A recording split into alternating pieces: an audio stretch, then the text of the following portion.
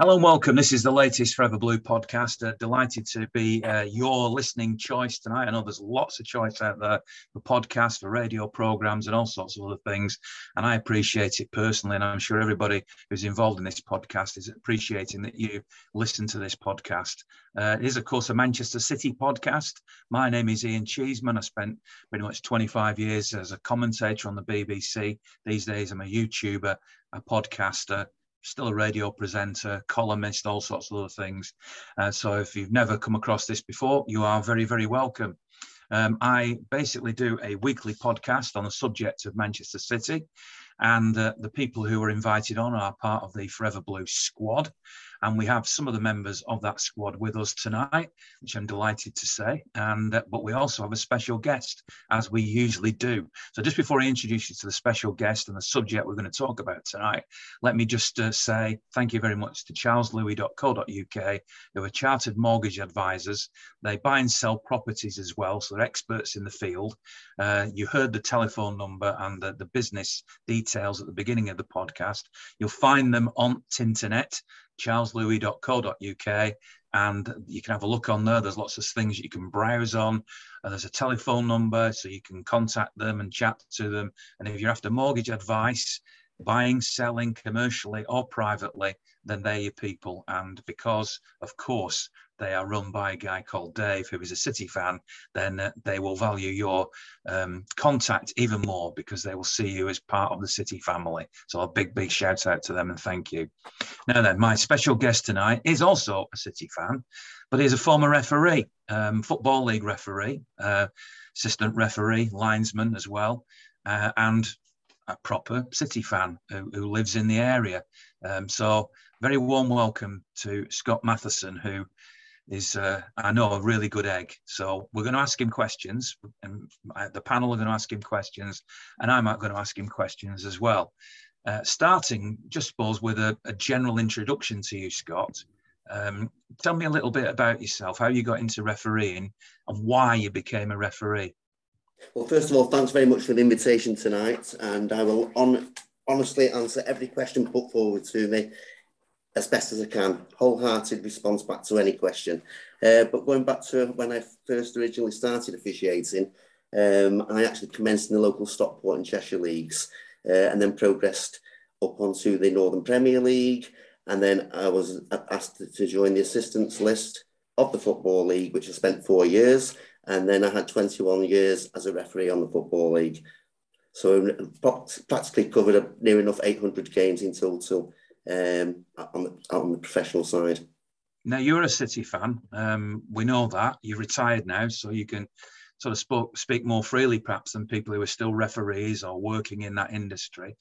What was it like being a City fan and being a referee? I know you told me before that you refereed a City game, so you can tell us about that as well. Yeah, I was appointed to one particular game while both City and it was Oldham Athletic at Boundary Park, the fixture. We're both in the Football League at the time. And that appointment came along. I hadn't responded back with any reason why I had any other family commitments or anything, or anybody connected to the club of Manchester City. And they actually said, well, you go out and officiate the game. And that happened, if you take it into perspective, with my postcode coming under the Cheshire postcode as such, it's a big county and there's a lot of clubs within Cheshire, and you could be appointed to any of them. And if anybody from any other regions of England or Wales that came up, they would also automatically think, why have we got an official who's officiating a Cheshire team such as Crewe Alexandra, Macclesfield Town, and yet he's from that borough? Well, that was the way the appointments were. But at the end of the day, just went out, whoever the team was, whether it was 5 miles down the road, 50 miles down the road, you gave out and you gave a truly professional performance to the best of your capabilities, no matter who or where the opposing clubs were from. I wouldn't question that, of course, but at the time, had you declared City, or did you consider yourself to be a City fan at that stage in your life and career? No, I hadn't whatsoever. I mean, the City were aware that I had connections with the club, due to my son had been at the academy for several years, many years ago that was, and also the reasons for the likes of Bernard Halford and some of the ex-Manchester City managers would contact me regarding pre-season friendlies and testimonials that were being played at either the Etihad or at Main Road itself. So they knew I had a connection and they thought it'd be ideal. What was it like refereeing City then? And you know, what was the score in the game? And did you influence it? No influence whatsoever. In fact, to tell you the truth, towards the dying moments of the game, that City actually won 3-0 at Oldham. And there was a strong penalty shout for Manchester City. And I think the player who actually went down under the challenge in the penalty area was Terry Cook. Going back several years now. And I thought, I'm not awarding this. And that was the reason for it. But when I look back at it on the video, as it was then in those days, I thought that was a penalty. And I actually got down-marked from the match assessor for not awarding what should have been the correct decision in a penalty kick. So it actually went the other way. It went the other way against me, yeah. So yeah. I actually fell a couple of places on the merit table list there by not awarding that particular penalty kick. And the press at the time also said how the referee, Scott Matheson, failed to award that penalty kick. Only he knows. Let me ask you a couple of headline questions before we get into the detail. Are you a fan of VAR? I am. It's going to take a few more seasons for it to be. It'll never be 100% correct in its judgment calls, because all the decisions that are going to be made actually go through the referee. They can only advise the referee from on-field decisions for him to either accept the word or come over and look at the pitch side monitor. But it's going to take a long time. And when you look back at the time when we were officiating without any form of communication, the first type of assistance we had was the buzzer flag system, where the assistants would press the button and handle the flag. I'd have a pack on my arm, and that would then enable me to know that there's one of them is connecting, because either assistant's buzzer had two different tones. So I know which assistant wanted my attention. And it gave me the opportunity then, instead of keep looking across for an offside decision, I could also hold back for 2 or 3 seconds, see if there's a late challenge coming in. And then I could read that while the assistants were monitoring the next stage of play. But I think it's going to take a few more seasons before it's all finalised. But sure we'll talk about... the clubs wanted it. We're trying to enhance every decision, make the game fair and right, and the outcome's got to be right at the end of the day. But it's not happening on every particular instance. And we know that of recent weeks.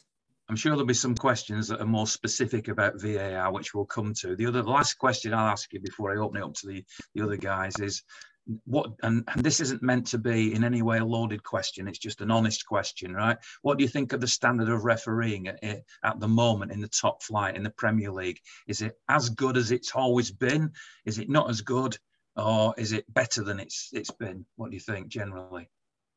My honest opinion, this is the best set of officials that we've got at this moment in time. And we've got 9 FIFA assistant referees listed on the Premier League. And if you go back to 2020, we had 2 representatives. We had Anthony Taylor and Michael Oliver. And they had their own teams of assistants, and VAR assistants that were over on the Euros. So they're working constantly together. And that's what you'll find also when they're officiating on the Premier League. It's the same team of officials that are working together week in, week out. And to me, when you've got the 9 top officials, FIFA ranked officials, and 8 of them are from the north of England, and that says a lot for the standard of officiating from the north. There's only Stuart Atwell from the Midlands and below who's active at this moment as a FIFA referee. But I'm not saying we've got the best referee in the world, but if you take our top 5 or 6 referees at the moment, they're better than any 5 or 6 in any other country within Europe. Okay, well, that's Scott kicking us off. Now, at the moment, I'm looking at 4 other members of the Forever Blue squad. They're all, I'm sure, dying to ask you a question. Let's start with Mark, who's representative on City Matters as well, just so you know who he is. But in this context, he's just a lifelong Blue like me, just as obsessed, if not more obsessed than me. More obsessed. So, Mark, go on. You've got Scott now. Away you go. Yeah, I almost want to make a speech about VAR rather than ask a question. I've got so much to say on it, and I get the feeling that when VAR was brought in, nearly every fan's got a really strong opinion for or against, and obviously a lot of people in between. What I'm interested in is my feeling watching a game live more than on the TV is that now the officials try to referee the game from from wherever it is the studio is, rather than live. I actually think the referees and the liners, assistants, are miles better than we ever imagined, and VAR has proved it. The number of times that the liner gets the offside bang on right, I'm astonished by. I think VAR for me has shown us how good the refs and the liners are at the job without VAR. And I almost wish we could go back to what we had before, because I don't know what you think, but I feel as though they do too much refereeing from the office rather than on the grass. And I think they sort of take people back too far in the game sometimes and take too long to make a decision on offside, for example. What do you think about that? Yeah, I appreciate what you're saying there, and some kind words that have come out there in favour of the match officials. I mean, it's very demanding going out and to officiate a game, but they are refereeing the game as though the VAR would not be there. But they have got the luxury of knowing that if there is an error in judgment by somebody who's watching from Stockley Park, they will get the communication through to the referee and say, next stoppage in play, or before it recommences, we think it's advisable, if there's a penalty shout, for you to come over and look at the monitor. Now, the guy or female who's operating in the VAR will be at this possibly the same level of officiating as what the actual match referee is who's been appointed. Okay. So this then, you would say that, just say, for example, the match referee on the day doesn't award the penalty kick, yet the opinion of the match referee who's in Stockley Park thinks it is a penalty kick. That's where you're finding the inconsistency between top flight referees. It's one opinion against another. Now, it's all about opinions, officiating, and the judgment on that, on your decision making, and the way that you work with your team. And at the end of the day, he's only been advised. The VAR referee cannot overturn any decision that the referee has made. He's just advising them, is it worth coming to have a second look and read it from there? And that's when he will then, if he does change his opinion, he gives the rectangle with the use of the hands, and then he'll alter his decision. Or sometimes you see the referee point to his ear, and that's regarding offsides only. Yeah, I suppose for the fan on TV, it's great. It's great, the whole tension waiting for a few. But when you're watching it live, the fact that the refereeing is clearly almost more an art than a science, deciding whether a penalty is all about things like intent and various other things. And I've learned a lot from VAR, but what it's taught me is the referees and the liners are so much better than we ever gave them credit for. And I really would love to go back to the days and just use VAR for very, very occasional complete mistakes rather than an error in judgment as you described it. But I'm interested to know what the other guys think.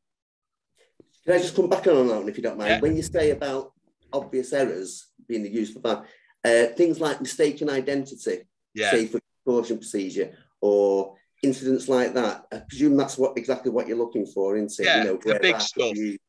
Like a handball that results in a goal and not just hitting, like punching the ball into the net. There's been occasional things like that where people have palmed the ball. I think, that's not to be, no one needs to go and make a decision about whether or not it was a clear and obvious. And I personally think they're using it a bit too much. Yes, and that's the clear and obvious statement, what you just said there. Incidents like that, which you just described, that's when it should be used for. Yeah. Adam, let's bring you in at this point and see what you've got to say. I mean, you can either pick up on what you've just been hearing, or you can take this in a different direction. You've got Scott to ask a question to. Adam, I don't know if you can hear me. Oh, sorry. I couldn't hear you a second there. As a sort of grassroots referee until ago, I was sort of really in support of bringing in VAR, and I still am. I still think it'll be great in the next few years. I think just as we're fine tuning it, and it's not perfect. It will never be perfect, but I think it'll be a lot better than making errors that can be easily overturned. I think the quality of officiating was really good before, but obviously I think this is helped. So my question was more not about VAR, just about communication in general with the public and communication with people outside of the players on the pitch and the managers. I noticed that there's a real reluctance for referees to be heard in sort of the media. And there's been the rejection of, post-match interviews, that sort of thing, sort of the seen and not heard idea. And I was wondering what your opinion on that is, whether you believe that it would benefit referees to have a voice, whether that be in a written statement afterwards or an interview. My personal opinion probably wouldn't be an interview, because that gives the opportunity for pundits or interviewers to really press referees when perhaps they don't want to be. But I think referees being able to put out a statement at the end to explain a decision if they would like to, when it's been perhaps assessed in the wrong way, perhaps in the punditry studio or by Twitter, for example, because it's such a global game now and we have so much analysis over it. I think if a referee is being misheard and they think, no, that wasn't the reason why I gave that, or I thought it wasn't a penalty because of this, I feel like there should be a way for them to get their message across, and I feel like people would be more understanding towards referees in that respect. But that's just my opinion. I was wondering what yours was on communication. That's been one of my biggest bugbears when I was an active referee. I mean, we'll go back whether it was Football League clubs or Premier League clubs, and at the conclusion of any game, there was supposed to be no contact by any of the managers or coaching staff from any individual club for 30 minutes at the conclusion of the game. I don't know if you were aware of that. Now, in that particular time, the manager could be irate regarding a decision that's gone against them or that they should have had, and they would automatically then go straight to the press, because they're all waiting outside now, and they would give their response back in that half an hour. Then they would come and have a knock on the door, 30 minutes at the conclusion of the game, and they'll say how disappointed. They've also had a chance to look at any replays on match analysis and stuff from that to justify the reason why they're unhappy over a decision.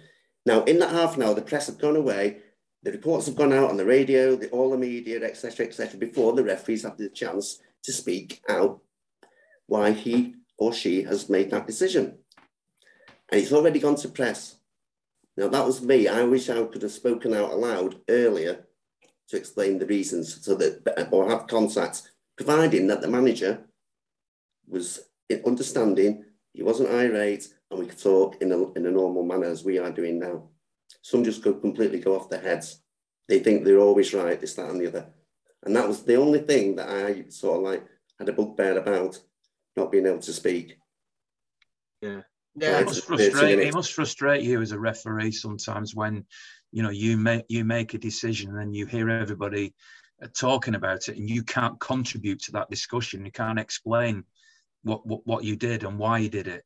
Yeah, it's like the match observer who's been appointed to the game himself. I mean, at the end of the day, normally spend about 10 minutes at the conclusion while you're going into your change room area. He'll go through his notes that he's made, and then he'll come in and he'll say to you, Scott, there was an incident in the 76th minute, talk me through it. So I've explained the reason why I did or didn't give that particular decision. He says, well, I'm going to have to contact you tomorrow.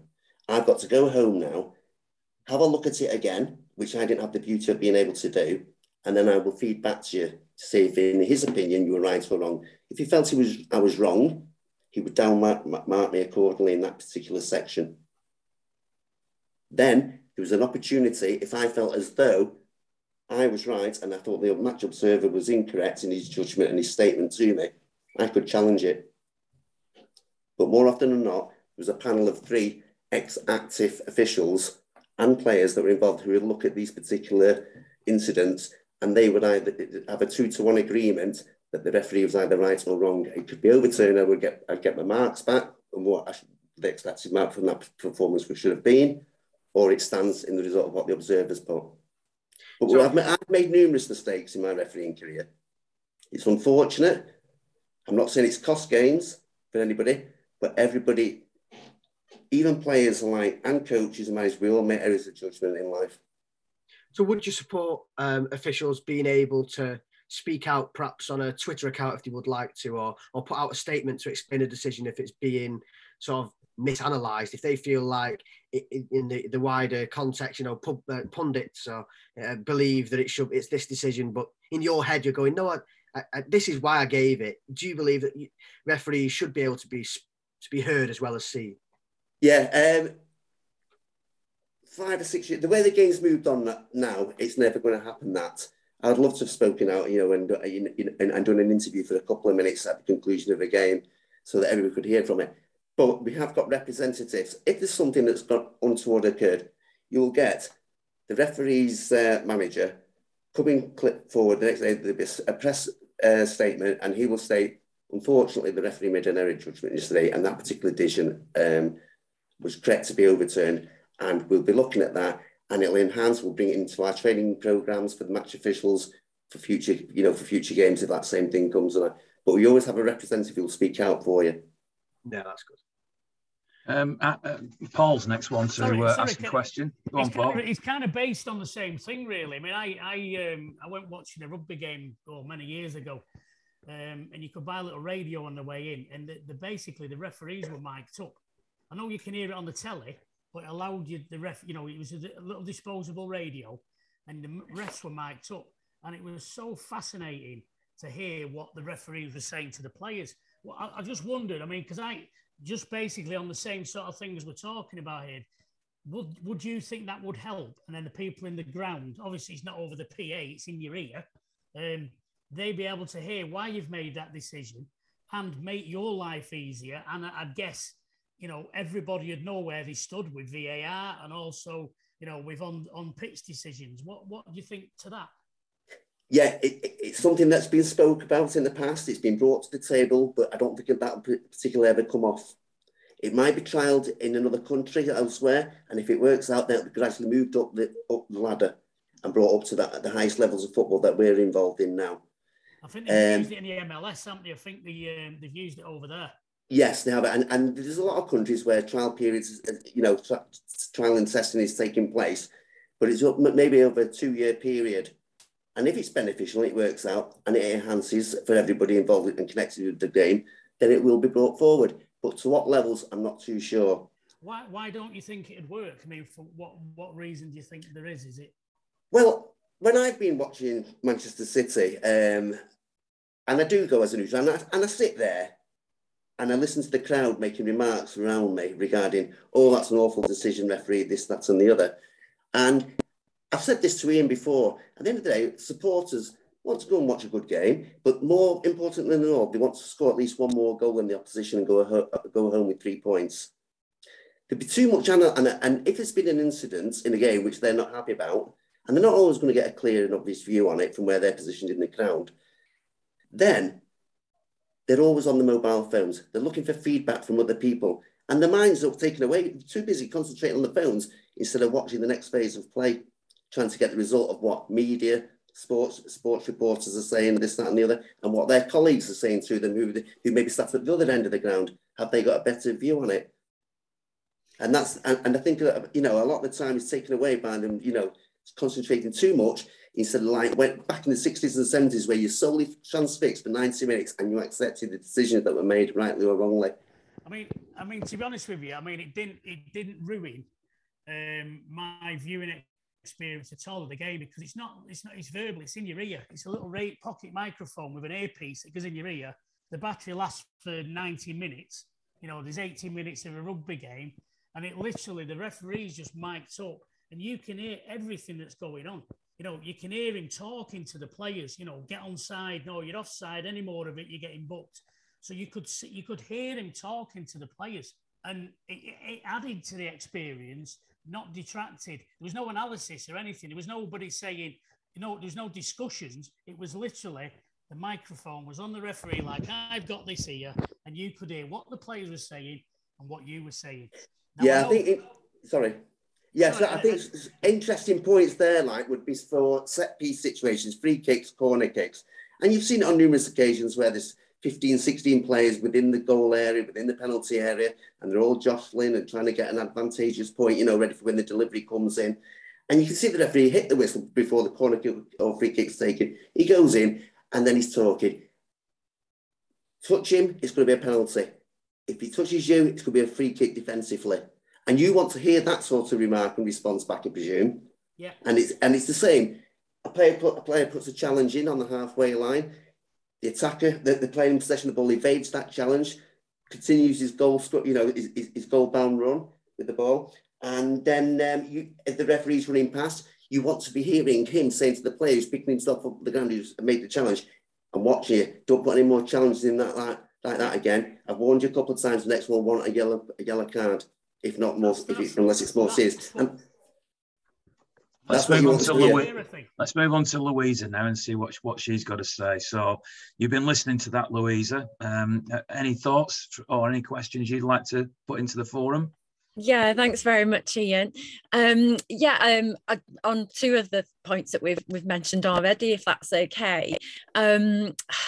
I'm involved in Formula One and Formula 2 as well, and they don't classify the results immediately after a race is finished. There's breathing space for any post race incidents to be looked at and addressed, and then there's a classification, and there's a sort of a bit of an accepted grace period then. So within an hour, it's an hour limit race to get your articles out then, as a journalist and to get them online.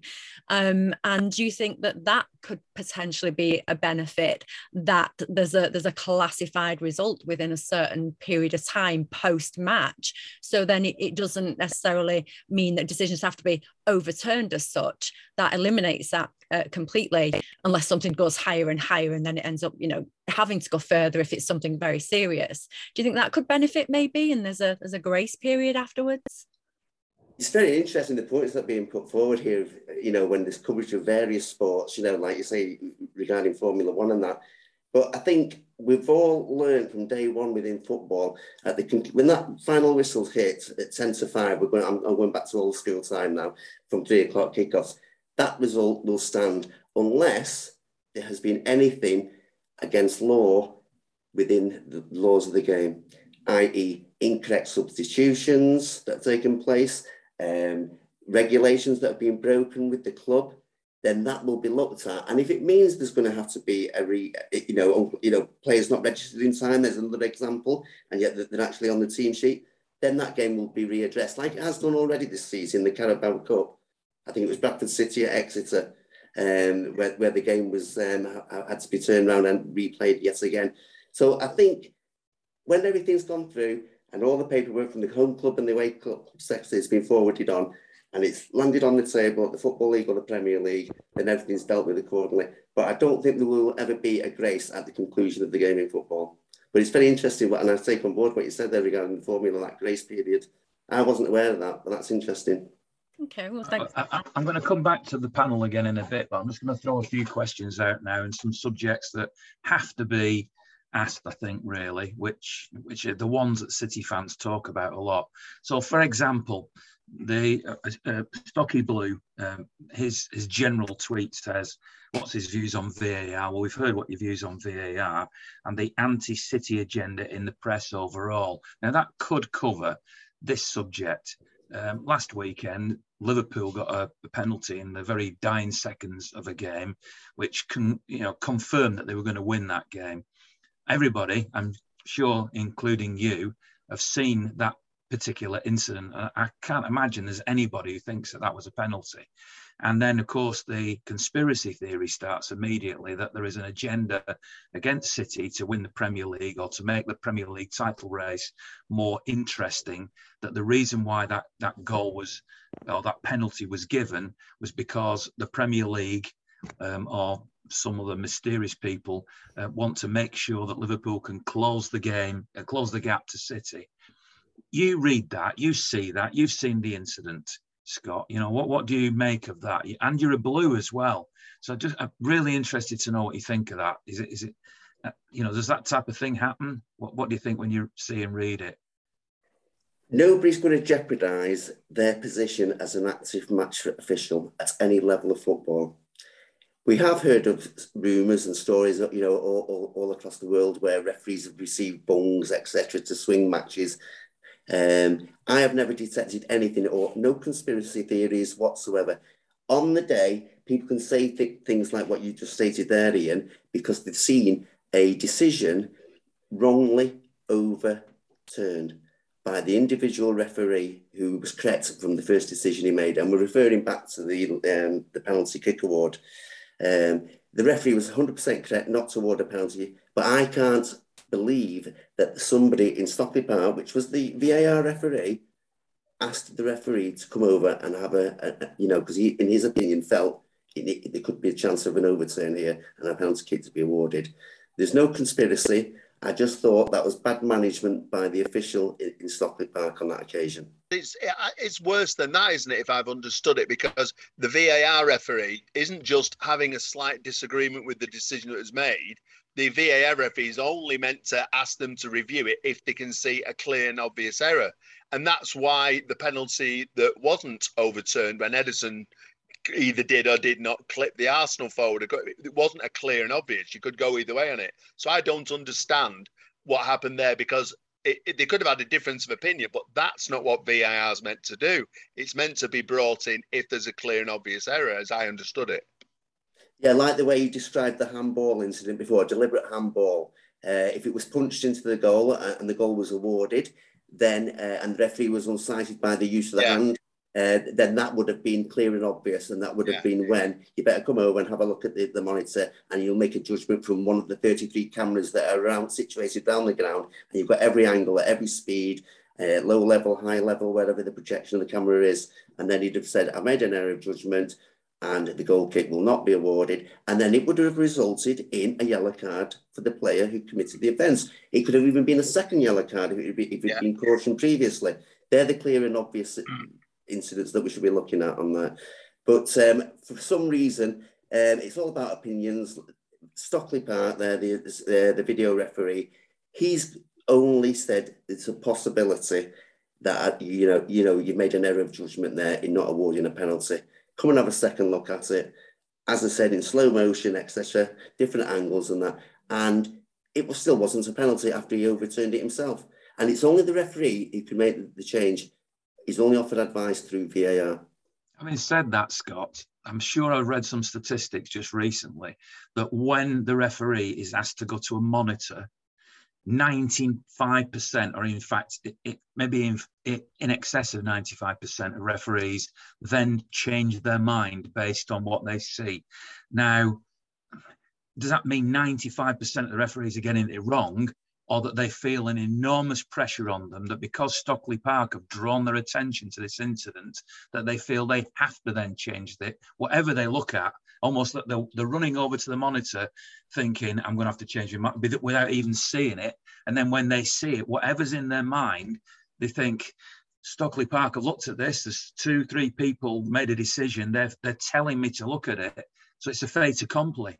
Is that not the case?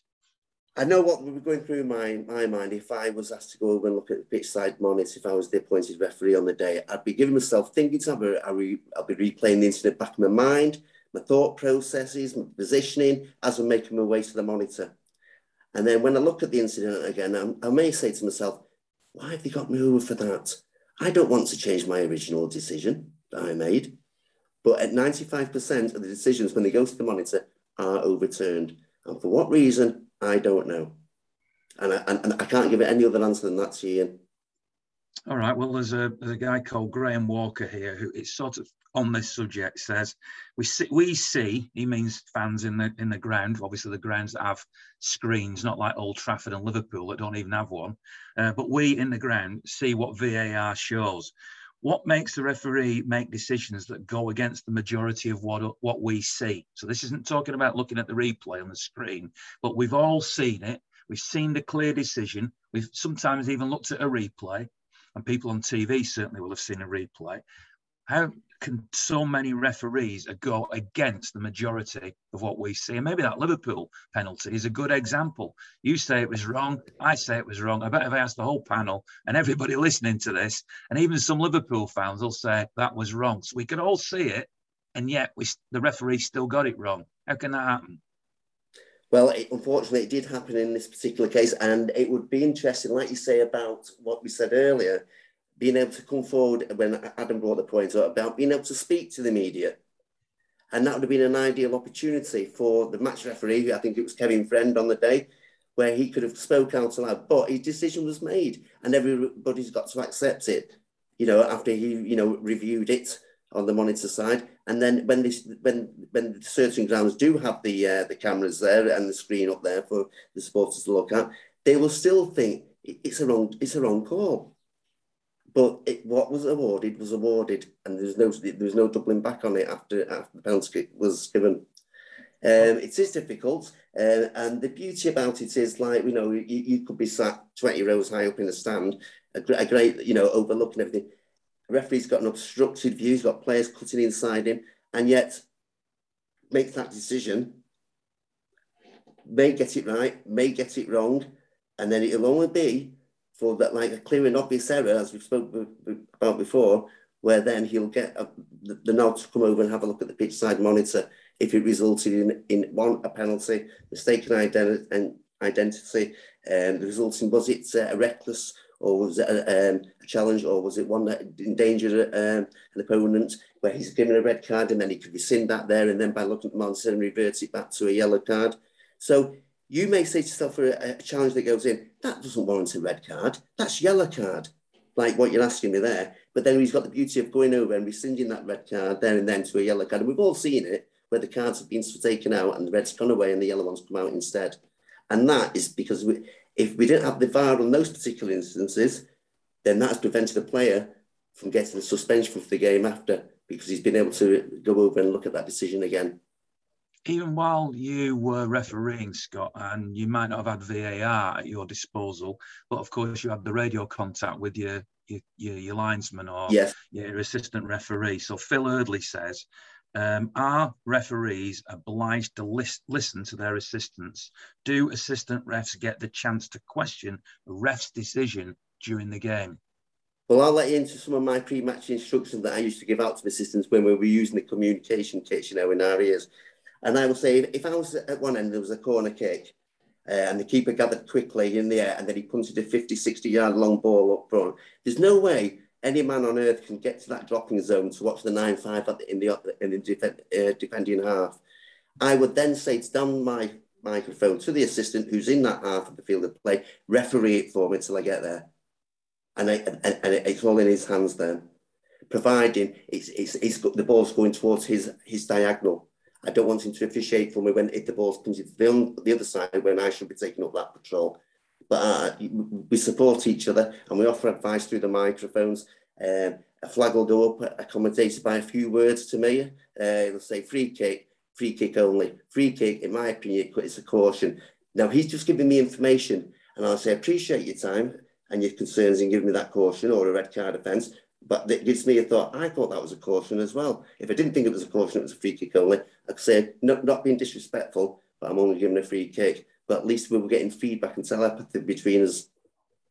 I'll come back to some of the more of these questions perhaps later on, but I'm going to throw it back now to the panel now, just to let you know we're recording this on Zoom, so it means you might be listening on an audio podcast, but I can see the people who are involved.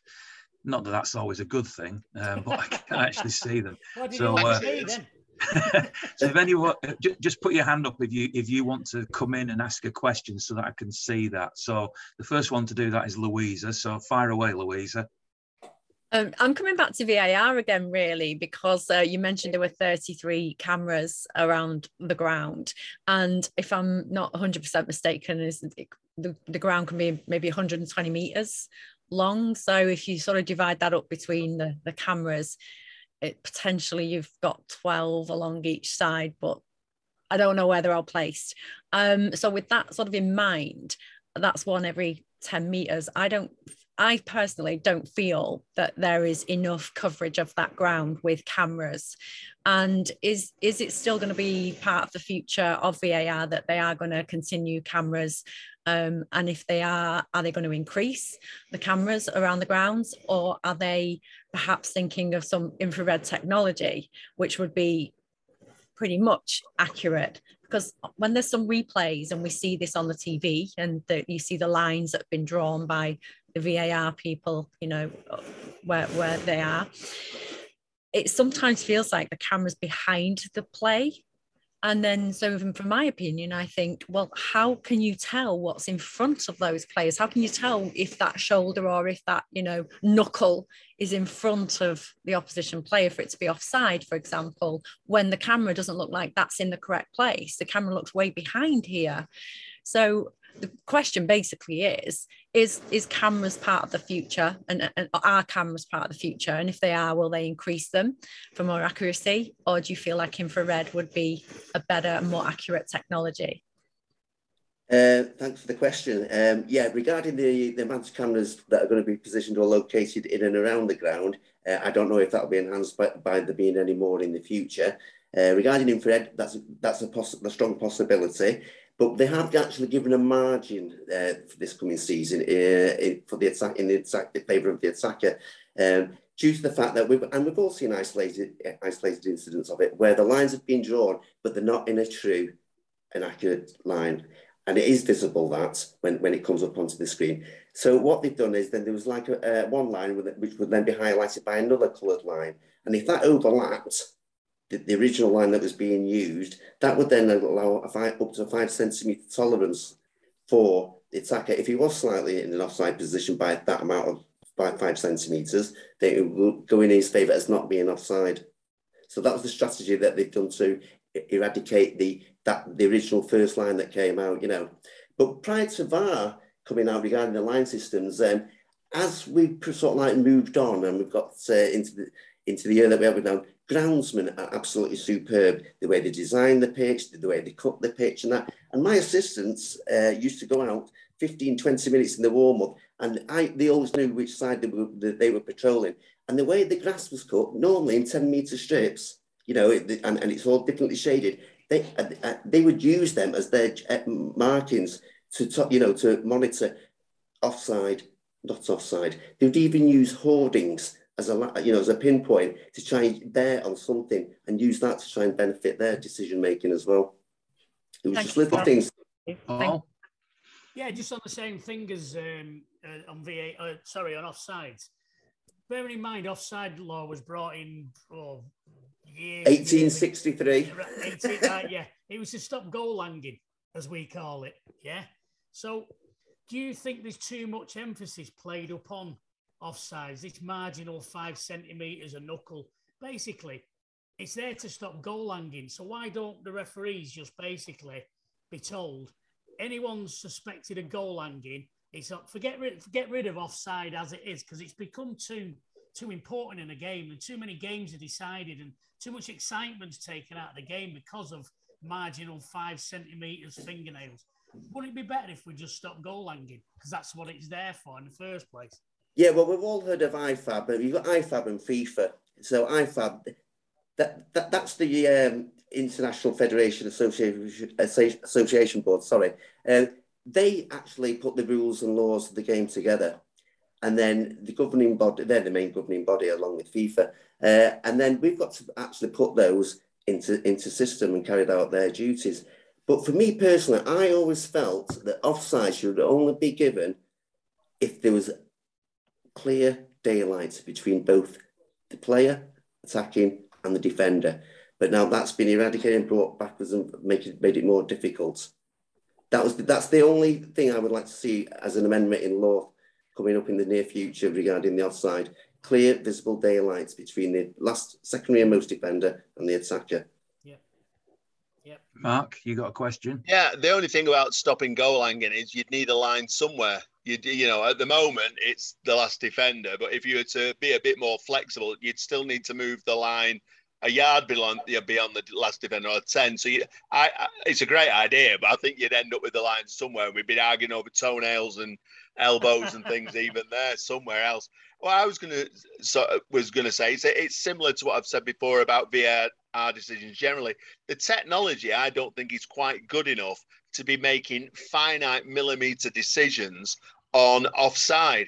And I actually think even that should be like a half body or a full body offside before they overrule the decision. It's in praise of linesmen and women and referees. They get them right so often. When, live watching for our strange angle, because we're not always lined up with it, obviously, I'd much prefer VAR offsides to be given infrequently. And I also think they should be given within a time frame. So you've got so many seconds to make that decision with the 2 or 3 angles that you get given. And that'd make the game miles better in the stadium. I don't know what you think about time frames for that.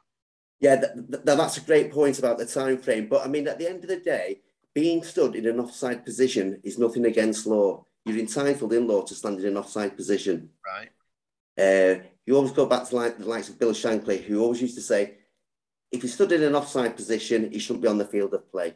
And it should be given as offside all the time. Whereas now you can see players who are deliberately slow coming back from an offside position, which is right within law. Then they'll still be there, and then the ball's pinged 15 yards to the left hand or right hand side of them. A fellow teammate cuts in, takes the ball. They then turn and come back into the second phase of play. So they're waiting. And regarding the time factor of it, of giving an offside decision, a player could have a ball pinged towards the corner flag. Attackers going down on it, and after he's made that initial run, he could then decide to hold his run, and the lad his teammate who's played the ball would then continue his run and pick the ball up. Then a flag's gone up too early because he's indicated an offside. So that time lapse there is very difficult because in actual fact, even though he's made a movement towards the ball, he's not interfered with the defenders. I meant time lapse with the VAR more than on the pitch. Actually, I'm not a big fan of the time lapse on the pitch. I think it would be better if they made him quicker. But it doesn't. It's the VAR. I think that when we see a goal fly in the back of the net, everyone goes crazy, and then the flag doesn't go up. So you think, oh, brilliant, it's a goal. Two Tottenham goals I can think of, and then they've taken ages to make the VAR decision to totally ruin the end of the game. I think they should have to make the VAR overrule quicker. That way, at least we know more quickly, and it makes the live game better. It's fine on the TV. I just think it kills off an element of the live game. So I'd like the VAR decision to be made more quickly within a time frame, because it's clear and obvious. Should be able to do it quickly. Well, that's what they're actually working on to enhance this, for future seasons to go, in the future and that. But they can only work through certain things at certain times and see how it operates and that. And that's why they take these experiments to other countries as well, and they put it all into practice. They've even had players going into the referees' departments as well, working out how VAR works. The commentators, pundits, they've all gone in to see how it all operates. But I agree with you regarding time. Prior to VAR, when the flag went up, it was 1 second given let's get on with the game, defending free kick. If it didn't go up, play continued. If you scored, you scored. There was no waiting, no anxiety, no tension of waiting. Will it be allowed? Is it going to be disallowed? On that subject, right, we spoke about this the other day, Scott, and you know that it really bugs me, and I don't think I'm the only one who's bugged by this. The linesman, the assistant referee these days, doesn't necessarily put the flag up when an offside happens, even though we can all see it's happened. It's clearly offside. And there's a confusion to me as a supporter, as an onlooker, as to whether that's a direct instruction, because sometimes they put the flag up, sometimes you can see it's offside, but they carry on, the game carries on. And I know when we talked about this subject the other day, you gave me an example, not quite the same thing, but maybe the two could be explained here, about an incident involving Rodri, where he came back on from an offside position. So there's two things there. First of all, the linesman deciding, making a conscious decision not to put the flag up, to let the game run on when it's clearly one player running after the ball. It's not as if he's not going to interfere with it. And they let it run on, which could eventually lead to some sort of injury or something like that, which was completely unnecessary. When everybody in the ground, I shout to people, this is offside. And when we watch it go on for another 3 or 4 seconds, and you think, why is it? And then eventually the flag goes up, and you think, why did they wait that long? But also that Rodri story. So there's two for you to deal with. Yeah, thanks for that. I'll just prior to the Rodri story. Up till this season, over the last 2 years, it has been a long delay with the assistant raising his flag, and that was the instruction. And it's sort of like the example I was just giving there, previously, where the ball's punched into the corner, the player stood in an offside position, who's, again, in law, is not offside, and yet his teammate who's kicked the ball makes that movement, gathers the ball. If the flag had gone up too quick, then the decision would have been wrong. But the one where the ball is direct down the middle and it enhances the goalkeeper to come out, make a challenge, and you said somebody could get serious injury from that particular collision, the flag should have gone up a lot more quicker. But this year, I've noticed a bigger incline in of the flag going up quicker to stop that incident occurring. And going back to the Rodri incident where we spoke about there, just cast your mind back, panel, to the Man City Aston Villa game last season, where Rodri again stood in an offside position, some 15 yards behind Mings, who gathered the ball on his chest. Rodri then decided to make a movement towards him and took the ball away from under his feet and played the Bernardo Silva in, who went on to score. Does anybody? Yeah, I remember that. Yeah. So at the time, the assistant referee would have been saying to John Moss, who was the match referee on the night, Rodri, offside position, not interfering with play. That would have been the initial feedback that had been given to the referee. Then he would have said, Rodri now closing down on defender. Rodri's taken ball from under defender and has played on. Now, John Moss, the referee on the day, would have got all that information relayed to him. So he's got one angle looking through it, and also this is so it's like 90 degrees looking into the incident. The goal was awarded. If I remember rightly, Dean Smith, the Villa manager, was sent from the technical area into the stands. Into the changing rooms from there. And it continued for about 48 hours, long debates within the footballing world over why that goal was allowed to stand, because everybody felt that Rodri had put pressure on Mings, resulting in him having impact on him where the flag should have gone up. So Mings doesn't need any help in that regard, but I hear what you're saying. Yeah, exactly. So the PGMOL referees manager then submitted report along with other associations to FIFA and IFAB to say, could you please explain this? And it was correct in law for the goal to stand. But that was a loophole that not just Rodri, but maybe other teams have done it as well, have got through because of the wording within the laws of the game. That was then rectified. And if that incident was to occur again, automatically it would be awarded as an offside decision. So okay. That's just one prime example. Let me ask you this question. Mike Cook represents a lot of people with this question, and I know this one is a tricky one for you, so you answer it how you think fits here, because I know that you know this gentleman concerned, but it's a specific question, and as soon as I ask it, everybody knows what this means. Should Anthony Taylor be refereeing City or United games? Now, there is a perception out there, just to explain, that Anthony Taylor or his family are United fans and that they would then show some bias against City during games. Now, if you feel that compromises you, Scott, don't answer it directly. You can answer it more obtusely, but I'll leave that one with you to make the judgment. Yeah, I'll answer that one for you, Ian, and it'll probably put things to bed regarding what people think of Anthony Taylor, of his support within the club and that. Anthony is based in Cheshire. He has a right to be appointed to any club to officiate, whether it's City, United, Crewe Alexandra, whoever. At the end of the day, nobody knows who he supports. I know who he supports, and he's an avid Altrincham Football Club supporter.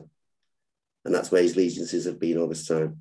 If you cast your mind back many years, you had Neil Midgley, based in Manchester. He refereed the derby at Main Road between Manchester City and Manchester United. 5-1. He actually did the 5-1. Yeah.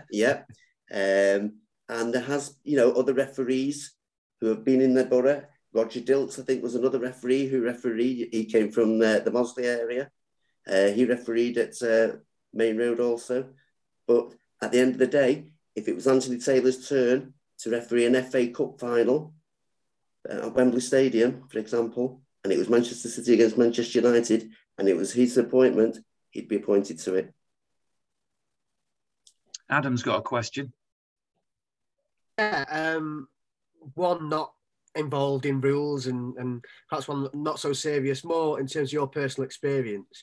In the days, the many games that you've reffed, is there one particular player that stands out as being the most difficult to control, or perhaps was a bit of a nuisance, so that when you were coming up to referee his particular team, you'd be thinking, oh, flipping heck, I've got to deal with this guy today. And if so, if you can pick out a player in particular, why? What would be the sort of things that would typically annoy you on a pitch from a player? I'm not going to name names on certain individual players, but there is many, many examples of certain individuals. The more experienced you become, who the players that are going to cause issues. The players who have lost pace, they've lost the skill factor, but they're still getting picked up. They've got a good old head on them. They've got experience that they can offer in and around the teammates and that. they're the ones who will try and slow the game down. They'll put in the free kicks. They're the ones who will chirp away all day at you. But you've got to respond back. And, and if you're on the same wavelength as them, you can let them have a little bite at you. But if you just pull them out and have a gentle word with them, just say, listen, the repercussions are, I know you've had 5 cautions already up to this date. I'm not going to be the referee that you're going to turn down and say has got you banned for the next three games or whatever. What about the previous 5 referees who've cautioned you? It's just not me that's accumulated all your yellow card offences. But there is players. I'm even aware that managers have done the homework on referees. They've looked at incidents of my previous 3 games. Not every manager does this, and they'll say, how many yellow cards has this referee had? How often does he give free kicks? How often will he let the game flow? Will he let it open up and then draw it all in? They analyse your performances as well. Louisa, you've got a question? I do, yeah. Thank you, Ian. Yeah, Scott, just something really more about you, because we all know everything about each other. We're all quite friendly here. And I'd just like to know that a couple of things, really. Are there any matches that you've been really proud of refereeing, or maybe had a sense of achievement of refereeing? And also, there's been a couple of discussions about sort of handballs in nets across recent times. But do you ever look back upon the hand of God, of international Maradona days, and wonder and hope as a referee you could maybe have changed that decision yourself, or been on that pitch and done something different in that match? So a couple of questions and personal to you. Thank you. Yeah, don't get me wrong.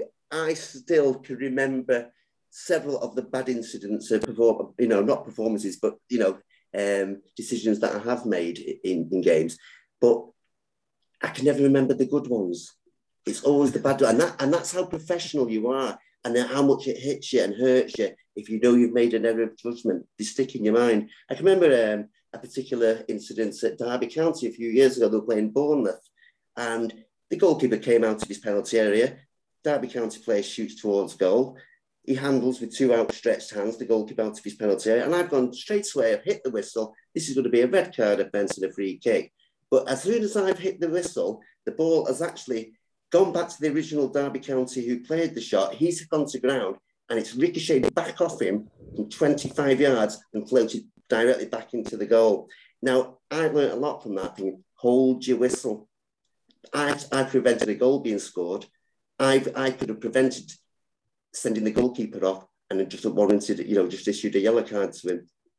But it didn't cause any issues because Derby County went on to win the game 2-0, but it became a talking point. And that particular clip was used all over the country at referees meetings, for young referees, even the modern day referee, to use as an example how to just be more assured in your decision making. But I can go back to, I've had many appointments at the Millennium Stadium in cup finals and Wembley Stadium, and I always said that every game is like a cup final. You don't know. Expect the unexpected when you walk over that white line at 5-3 when you're leading both teams out. But that's an honour in itself, walking out 2 teams. You're the 3rd team and there's only 3 of you, or 4 if there's a 4th official appointed. I've had some good times, and there's been a lot of moments where I thought I could have done better in my refereeing on that particular thing. It was either a lapse of concentration. There was nothing against law that I didn't do right or wrong. It was just the reading of the game and what I could have done better. And I always pass those particular incidents on to younger referees who are coming through. Benefit from what I show you, and then it'll be one less mistake eradicated from your performance. Definitely something to be proud of, that you looked upon that and just learned yourself, and then positively affected games from that moment on. So thank you so much, Scott. Thank you. Thank you very much. Paul? Just a quick one. I'm a massive match-going fan. I love the match day experience. I like to think that I'm the 12th man, if you like. Have you ever been swayed by the crowd? Hand on heart, never, ever once have I been swayed. So that counts out your 12th man theory then, Paul. Yeah, it doesn't matter if there's 2,000 there or 22,000. You've got to be strong and bold. Yeah. No, Let me whip through a few of these just to finish off with, just to give a few name checks as well to all those who took time to contact me. Peter Fitton, hopefully we've answered your question there. I know Louisa asked about the TV cameras, etc. Dean McGee wanted to know, did we win that match that you refereed, which we've answered, the game against Oldham. Phil Erdley, Graham Walker. Taff Roberts says that he was a joiner, or maybe it was you that was a joiner at Direct Works, and describes you as a top bloke. And he says you've got a funny story about Brian Horton. Is that something broadcastable? Right. Would it be Brian or would it have been Peter Reid? I used to tell many a story to colleagues at work, but I don't think I'll be broadcasting that this evening on that. I'd love to, if you just give a little inkling into what it was regarding Brian Horton, but I know Brian. That's all he spoke. That's all he spoke. Yeah, no, it may be regarding Peter Reid in actual fact when he took over his very first game in charge of Sunderland as manager at the old Roker Park. I was the match official on that against Sheffield United. There was an incident there, but just read his autobiography. He's put it all in. Mark Thomas Elliott was asking you about the difficulty of maintaining impartiality, which of course have answered. Pat Godfrey says, why don't referees follow the rules of the game instead of having their own interpretation of the rules, not booking every player that surrounds them who swears at them, booking players for diving, blatant time wasting, and hasn't VAR caused the standard of officiating to be at an all-time low and alienated officials even more? So she's quite critical, really. Very critical comments there. I'd like to ask everyone, what's your honest opinion on the standard of officiating, both on the Premier League and at the Football League? Because now we have two groups of referees, don't we? We have the Select Group 1 for the Premier League and Select Group 2 for the Championship, and they've all gone full-time now officiating, you know. I'll throw in very, very quickly before the others come in, and I'll say, I think the referees, I'm a big fan of officials. I don't believe for 1 second in the conspiracy theories. I know there'll be a lot of people who shout me down on that.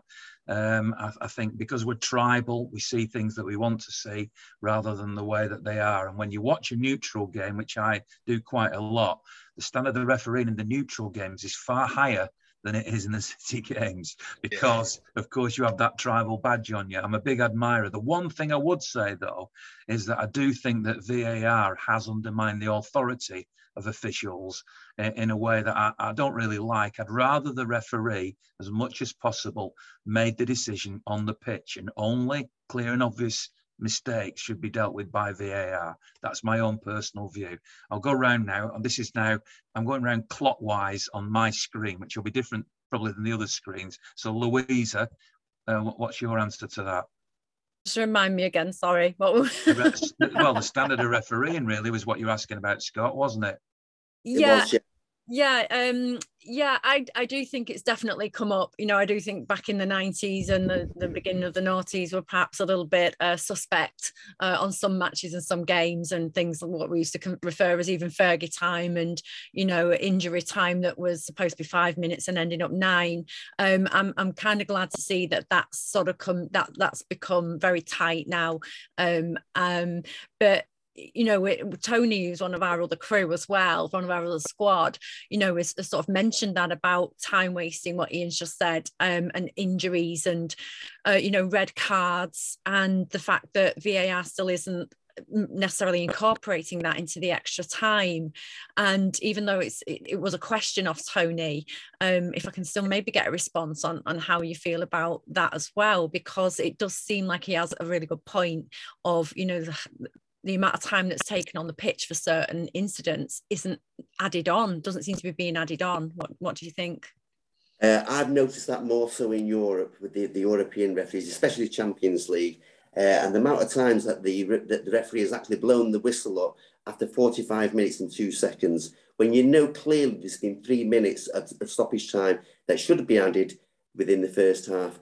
That's my bugbear within European referees. The calculation, I used to get my fourth official to clock down the minutes of when the stoppages were, get a rough estimate and guidance, make a note of it, and then 2 or 3 minutes prior to the termination of the 45 of the first or the second half, he'd hit the arm piece on the buzzer and he'd say, Scott, You've got 4 minutes to add up. I'll say, I'll confirm that. And that's when the fourth official will put the 4 minutes into the board and then put it up. But I always used to say, a lot of people were notifying the FA and the Football League, and they were all saying, why are we not getting the added on time compared to the stoppages? So we started to make proper notes of when the injuries were, if it was injuries, the time wasting tactics, and then we'd add that amount of time on. That's what I'd like to see as well. And I think Tony would as well, that in the matches that it is very obvious that it's not been added on. I think that would just tighten everything up just a little bit more for sure. Yeah. Thank you, Scott. No problem. Thank you. Thank you to Paul Mayer, to Al Zemit, Daryl Bourne, who says any chance of doing away with VAR. I don't think he's a fan. So Vincent Waldron, to Rick Towers, to Paul Blackshaw, to Colin Barrick, to Col and Stocky Blue. I'll quickly go to the other three who've on the panel today for their final sort of comments, really. We've had Scott here giving up in his time and very honestly answering everything, which is amazing. And I'm sure this won't be the last we have of Scott on the podcast, as long as he's willing to come back again. But Adam, referees, what you've heard really as well, how do you sum that up? Yeah, well, I think the standard officiating, I think it's really good, to be fair. I think with the improvements that we make in VAR over the next few years, I can imagine things only getting better. And to be fair, I think VAR is definitely helping. So there's always going to be mistakes, you know. As a grassroots referee, I'd made mistakes. I'd love to have a camera next to me when I was refereeing, you know, under 18s or whatever, and there'd be fights kicking off all over the show. I'd love to have a camera next to me, and I think, you know, that can only help, and it'll minimise those errors because referees are human at the end of the day, aren't they? And they're always going to get that. But it won't stop me at the side of the pitch now as a fan, sort of shouting at the referee when there's a bad decision, and we're always going to get that, aren't we? So I think just summing that up as my opinion on it, I think the standard officiating is really good, and you know, we can only expect those errors to be reduced even more as we start to fine tune VAR and things start to become a little more perfect on that front. Mark, you've seen as many referees, I'm sure, as I have. What do you think? Is it getting better? You know, was Scott one of the best? Let's sing his praises. No, of course, Scott was one of the best. But I've said it earlier on, I actually think VAR has shown just how good the teams on the pitch and on the side of the pitch actually are. And the one that I can't get over is offside. They get it right so often. And offside's such a difficult thing to get right. You know, when someone kicks the ball, when someone makes a run, all the different elements of an offside, as Scott was saying before, you know, actually offside until, you know, you're interfering or getting involved in the phase of play. So I actually think they do a great job. It's VAR that needs looking at. The standard of refereeing in Stockley Park isn't good enough, in my honest opinion. And I don't think we should be doing this as we go along. All this stuff, what we should have been doing with VAR is trialing it somewhere else. The riches in the Premier League could have been paying for the Northern Premier, or its version, whatever it's called now, to be trialing it for a few years. We shouldn't have introduced it when we did without trialing it for a few years and paying some money to the clubs that probably need it. Because all the things that have come up that you could never have imagined. So I think they missed a trick there. But I actually think the standard refereeing and the people doing the assistant refereeing is very high. I just wish VAR was as good. That's very pleasing. The feedback on that's very pleasing indeed. And like you say, 98.4% is the most accurate, you know, the highest accurate rate in the decision making with all the stats that have come out. Because every referee and every assistant referee, every performance is analysed through sports scientists, through the system, and they know how many meters they are from the ball at each particular, you know, second of the game, their viewing angles, and with all the training and the adaptation to it, we're moving there in the right way. Paul, just before we wrap up, you've got the last word from the panel. Your assessment of referees. To be honest with you, I mean, it's been fantastic to have you on this today. It's been a real, not an eye opener as such, but it's been refreshing to be able to speak to a referee that's actually come out and in my opinion, been very honest. You're a Mancunian, so you're going to be honest, and that's what I like about City fans. I think the standard of refereeing is better than it's ever been. I completely agree that VAR's undermining them. You know, it's like the frame rates that they've got for these cameras is, I don't know, 50 frames a second or something. The human eye is the best camera on the planet. Now, like Mark said, the referees and the linesmen, they're getting these things right time and time again, and it's being undermined by the people in the box, should we call it, the little wagon they're in. I remember when I was playing rugby once, and I was the captain to the plate. The referees used to speak to me quite a lot for some good things and some bad things. But he always said you can't beat a decision on the pitch because you can see any intent in the player's eyes. You'll see sort of like a tackle in football or rugby from the sidelines, and you'll just think, oh, there's nothing wrong with that. It was an accident. When you're on the pitch, you can see and you know at that split second what happened. You knew whether he meant that tackle. And the VAR, anybody off the pitch, the fans and everybody, you have to be on that pitch to see that. And the referees, that's where the human element comes into it. And for me, that's fantastic. I don't mind the referee getting it wrong because of the speed that the game goes at. I don't mind that. I don't mind the linesman getting it wrong. What annoys me is when somebody analyses it with all the millimetres and all the rest of the stuff, and then kind of puts pressure on the referee, who's doing a great job, and then ruins it for him. It ruins his reputation, and he's not even there to face the music. He just crawls out of his little wagon and then off he goes. You've got to face the music. I think referees are doing a great job. I think that's the best praise you can have, Scott. So just let me say, because we've gone on a little bit longer than we normally do, I hope those who are listening to the podcast appreciate that it's probably has been worth doing a little bit more today. And obviously we've had and it's a lot to think about as well to take in. It's a sort of podcast I might even listen back to, even though I've been doing it, because you sort of want to listen more detailed to the answers that you're hearing. So all I can say is that's down to you, Scott. Been a fantastic guest.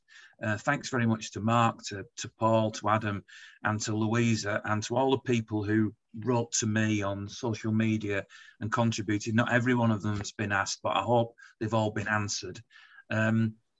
So my final question to you, Scott, is, first of all, are you prepared to come on again, and have you enjoyed it? I've thoroughly enjoyed it, Ian, and the honesty and the questions and the answers and everybody's thoughts in a mind process, what you put forward this evening has been beneficial for me. And I just hope that is what the general feeling is right across the country from supporters all around. It's been great input from you all. It's not been daunting. There was no questions untoward that you put me on the back boiler about. And I just hope, like, in the future, we can clarify and get what we want out of the use of the VAR system. I'm going to suggest, as long as you're up for it, Scott, that you become part of our Forever Blue squad, and we get you on anyway as a City fan, and you can tell us what you think about certain decisions. Are you up for that? Absolutely. Perfect. It's a good job you said that, otherwise I'd have to edit the answer out, wouldn't I? I gave myself some thinking time then. That's always a good sign of a referee, that, Scott. He could be like our Dermot Gallagher, couldn't he? Yeah.